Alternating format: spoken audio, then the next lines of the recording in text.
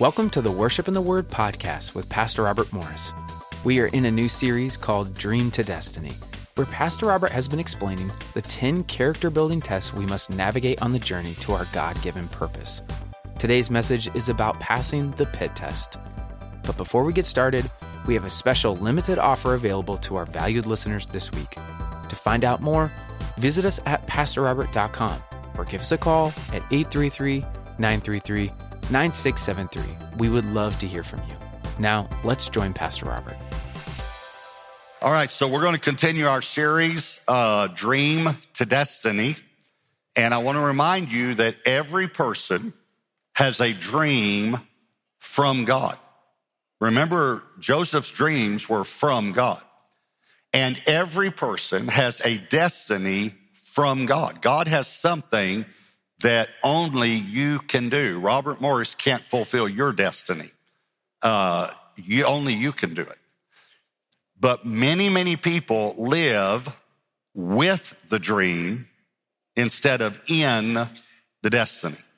And you know what I mean by that? In other words, they'll say, I have this dream, I have a dream, I want to do something for God, I have a dream.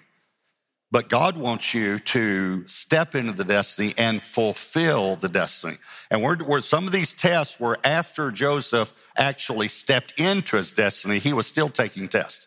These tests last the rest of your life. And the reason is because God is building our character to support the destiny. You will never do more it's not that we do it, God does it through us. But let me just say this, your destiny will never be larger than your character will support. And the reason for that is even destiny is greater responsibility in the kingdom. And God knows that responsibility would become a burden, not a blessing, or a weight that you couldn't carry. And so he won't allow you to step into something you can't bear, in essence, for your own good. So we're talking about that. Last week we talked about the pride test. This week is passing the PIT test. All right? So Genesis 37, I'll pause and make a few comments as we read this story. Verse 13, and Israel, now remember that's Jacob, Joseph's father. His name was Jacob. God changed it to Israel, so the Bible will use them interchangeably. And Israel said to Joseph, are not your brothers feeding the flock in Shechem? Come, I will send you to them. So he said to him, here I am. And then he said to him, please go and see if it is well with your brothers and well with the flocks, and bring back word to me. So he sent him out of the valley of Hebron, that's where they were, and he went to Shechem. I want you to start looking when you read the Bible for things to jump off the page at you, all right? Because this jumps off, and there's a lot in the Bible that's actually funny that I think we miss. It says, now a certain man found Joseph, and there he was wandering in the field. Okay, it doesn't say that he went up to the man and asked him where his brothers were. He was just wandering in the field. Now, remember, he was a dreamer. I think he was a daydreamer also. He's just wandering around, and a man comes up and finds him and says, and then he says to him, and the man asked him saying, what are you seeking? So he said, I kind of think he might have even thought, oh, thanks for reminding me. I'm seeking my brothers. So that's what I'm here to do. I'm seeking my brothers. Please tell me where they are feeding their flocks. And the man said, they've departed from here, for I heard them say, let us go to Dothan. So Joseph went after his brothers and found them in Dothan. That's in Alabama. All right, it's just a joke. All right. Now, I underlined this but we'll come back to it later, right? Now, when they saw him afar off, in other words, a long way away, even before he came near them, they conspired against him to kill him. And then we have kind of a synopsis of their conversation. But what I want to show you is they had a conversation. They saw him so far off that they had time to have this conversation, okay? And then they said to one another, look, the dreamer is coming. Come, therefore, let us now kill him and cast him into some pit. We're talking about the pit test. And we shall say some wild beast has devoured him. Notice they said, this is what we're going to say. We're going to say a wild beast has devoured. Later, we're going to find out about this, that statement about whether they said it or not actually. We shall see what will become of his dreams. But Reuben's the firstborn, heard it, and he delivered him out of their hands and said, let us not kill him. And Reuben said to them, shed no blood, but cast him into this pit, which is in the wilderness, and do not lay a hand on him. And these little hyphens here are, the reason he said that is that he might deliver him out of their hands and bring him back to his father. So it came to pass when Joseph had come to his brothers, I'm just showing you it took a long time from when they saw him for him to get there. It came to pass when Joseph had come to his brothers that they stripped Joseph of his tunic or his robe, his coat, the tunic of many colors that was on him. Remember, many colors. Then they took him and cast him into a pit, and the pit was empty. There was no water in it. Okay, so we're going to talk about the pit and getting out of the pit, all right? So here's the first thing, the position of the pit. The position of the pit. Now, what I mean is what got me in this position. Whatever pit you might be in, it could be a financial pit, a family pit, a marriage pit, a relational pit, a spiritual pit. You know, it says there was no water. You could feel like you're in a dry place.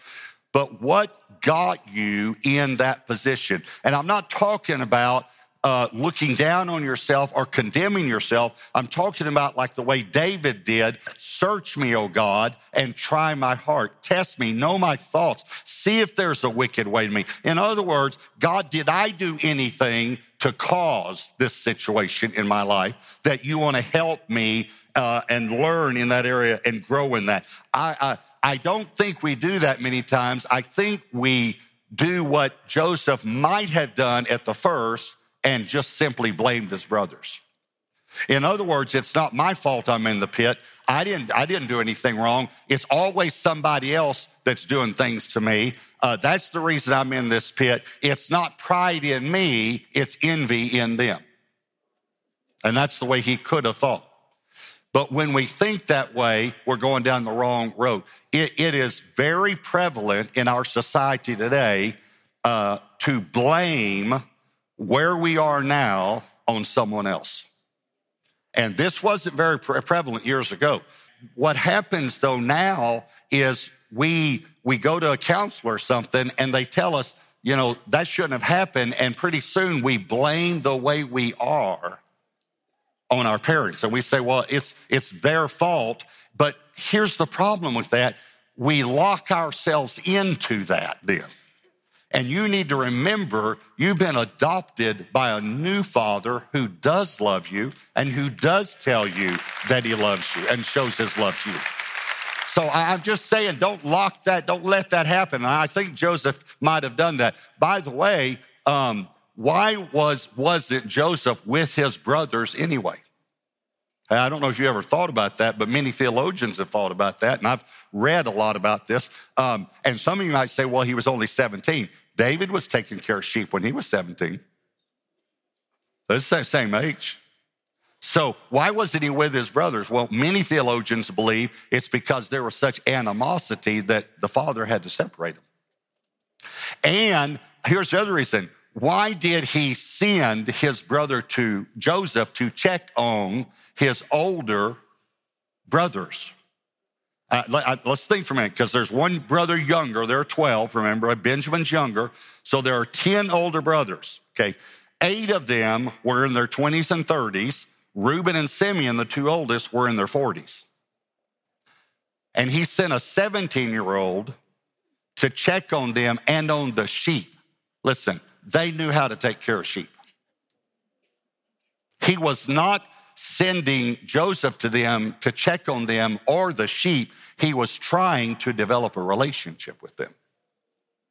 See, Joseph brought some of these tests on himself, but we're going to see as we keep going that some of the tests he didn't bring on himself, and he passed with flying colors. But I don't think he passed this one flying colors. It says, verse 18, when they saw him afar off. Remember that? I read that and I said, we're going to come to that. Even before he came near, they conspired against him, They had a long conversation about this. Okay, have you ever thought about how they saw him so far off? Simple. He was wearing that blasted coat. He wore that thing everywhere. He would have worn it in Texas in August. This coat of many colors that you could see for a mile away. Orange, purple, pink, blue, green, yellow, red. I don't know, but many colors is what it says. That's how they saw him afar off. Okay, here, when you read the Bible, look for analogies. Here's an analogy. He was his father's favored son. I don't know if you know this, but you are your father's favored son or daughter, all of you. Favor means grace. God's grace is on you. He's put his favor on you. He favors you. His father gave him a gift. I don't know if you know this, but your father has given you a gift. Here's the problem. He was proud of his gift. And he showed it off every chance he got. And a lot of people are proud of their gifts. And they show them off. And your gifts aren't for showing off, they're for helping people. I've had people say to me before, they just slip it into their conversation, their gift. And this is just one that just kind of stands out to me. I've had many people say to me, Pastor, I just wanted you to know I'm a prophet. And I feel like saying, so am I. So I actually already knew you were a prophet.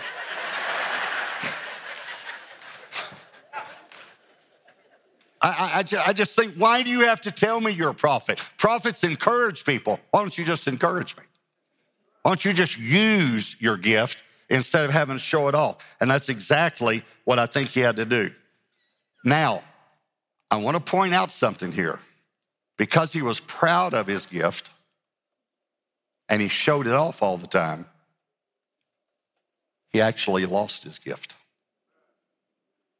Now, some of you might think, now hold on, Pastor Robert. I remember a scripture, don't remember where it is. It's Romans 11:29, by the way, that says the gifts and callings of God are irreversible or irrevocable without repentance, Old King James. So say irrevocable, let's use that version, okay. I didn't say the Father took it away from him. I said he lost it. And by the way, if you're going to use Romans 11:29 for that, number one, that's not even talking about your gift. That's talking about the Jewish people. Just read Romans 11 and see it's talking about the Jewish people. But secondly, how do we know God didn't restore it to him? First of all, I think in a couple of ways. He became the second wealthiest man in the world. I think he eventually had hundreds of coats. I think he had a closet personally that had one of those buttons that you just push the button, and the coats just went by. But I actually think he got this coat back because it never tells us what happened to it. But I don't think his father ever threw it away, personally. That's just now I don't know, but it's possible that he actually got that coat back with the animal's blood on it, and he would look at it and think, thank you, God. Thank you, God, for that pit you delivered me out of and what you've done in my life. It's possible. But I'll tell you what he did get back that's more important than the gift. He got relationship with his father back as he began to pass these character tests. So the first is the position of the pit. Here's the second is the perspective of the pit.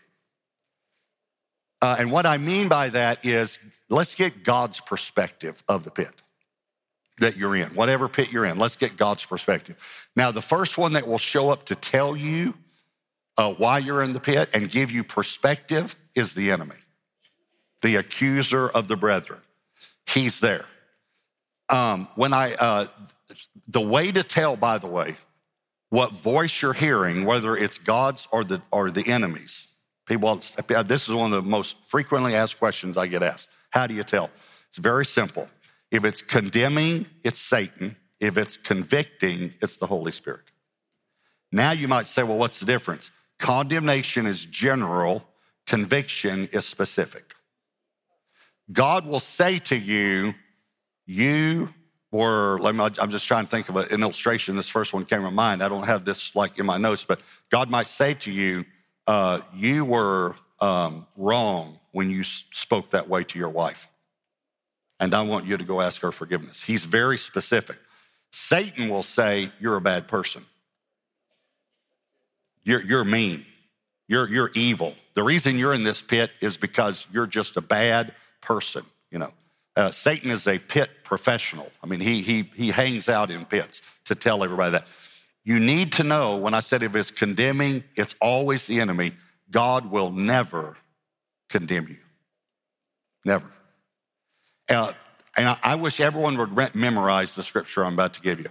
It's right after the most memorized scripture in the Bible, which is John 3:16, and not taking anything away from verse 16. Here's verse 17, though.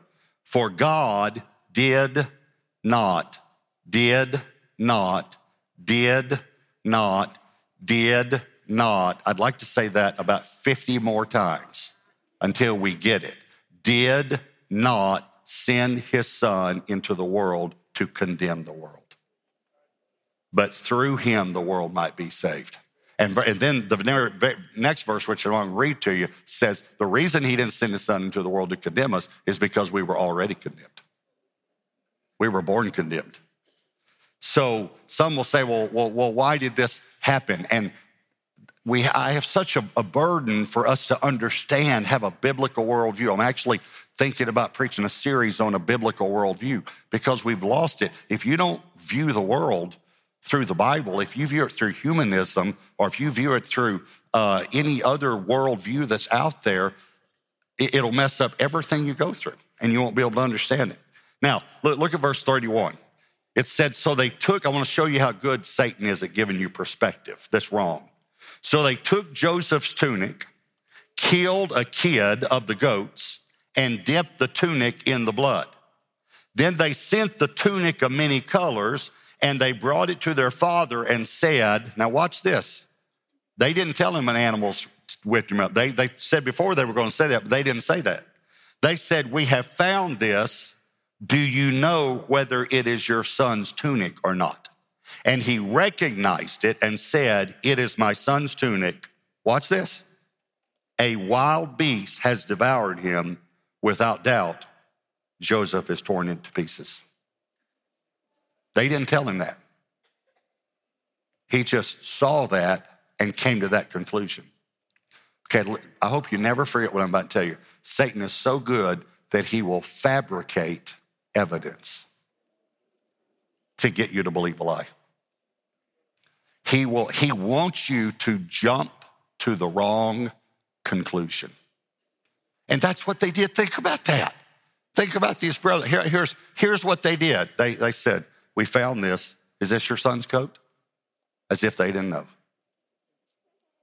And then, by the way, do you know how long it was that before Jacob found out he was alive? 22 years.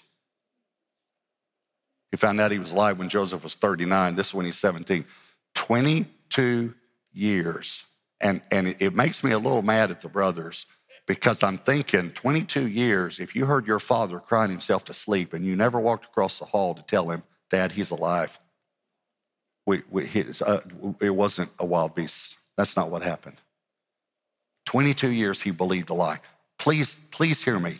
Satan will fabricate evidence. I've been doing this a long time. I've seen it a lot. All right, here's point number 3, the purpose of the pit. I mean, what's the purpose of the pit? God did allow this. What's the purpose of the pit? Well, one reason was to save his life because they were going to kill him. So even though he was sold into slavery, that was a lot better than dying because God even delivered him from that. Okay, but here's the purpose of every pit. It's to cry out to God.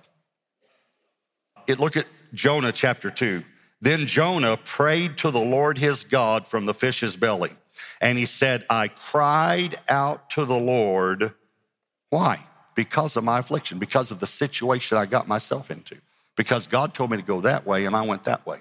Because of my affliction, I cried out to the Lord. And he answered me, out of the belly of Sheol I cried, and you heard my voice. Sheol is an Old Testament word for the pit. Many times it's actually translated the pit.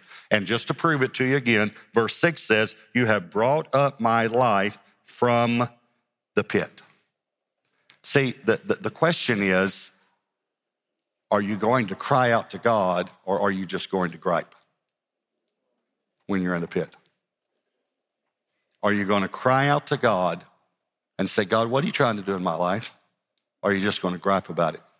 Or are you just going to gripe about who threw you in the pit and that it wasn't your fault that you're in the pit? And it might not have been your fault. I'm not even saying that. I'm just saying, why not ask God what the purpose is, what he's trying to do in your life? I actually think that Joseph started out the wrong way. I think this is actually the turning point of his life, because I can watch the other tests how he just passes with flying colors after this. But I think he started out saying, now, God, I just want to remind you of the dream you gave me. The dream is that they're going to bow down to me one day. They're going to be sorry for this. Yeah, because, and I know God, you're going to get them. Now, I don't want you to get them, God, but I just know you, God. I know you're going to get them for what they did to me, because they were wrong. They were wrong, God, and you know they were wrong. But one day they'll bow down to me, God, and it's probably where he started. Then after a few minutes of God not talking to him, he probably started saying, well, now, Lord, I do want to admit that I might have had a little something to do with this, but mainly it's their fault. Just want to remind you, it's their fault, and you're going to get them. Don't forget you're going to get them. But I might have had a little something to do with it. After a few hours, I think he was like, oh, God, it's my fault. I know it's my fault, God. And he repented.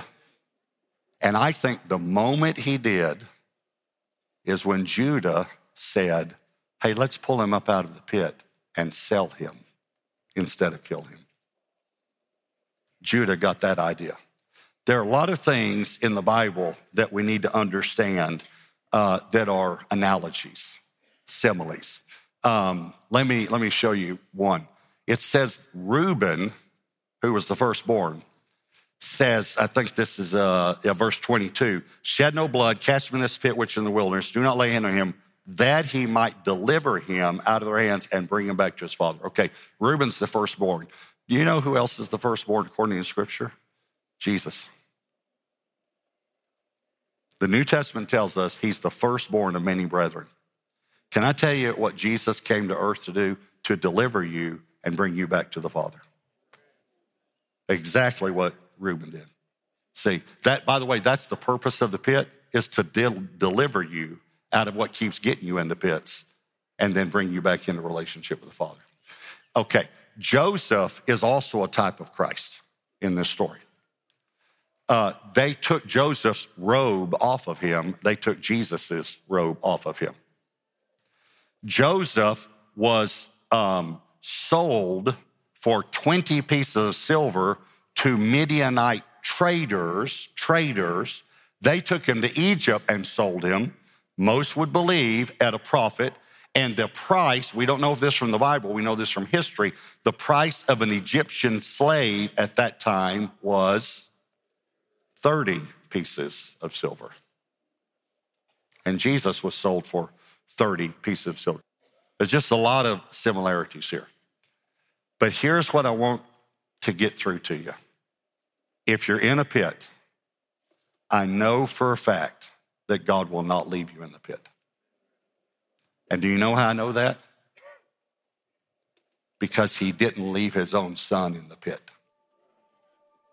Psalm 16:10 says, for you will not leave my soul in Sheol, which is the word for the pit. And that's talking about Jesus. Listen, Jesus went to the pit to deliver you out of every pit that you get thrown into or that you even dig for yourself and fall into.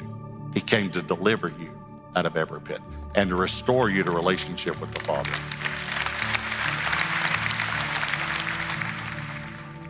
We want you to take a moment to think about what Pastor Robert shared today and really listen to what the Holy Spirit is saying to you.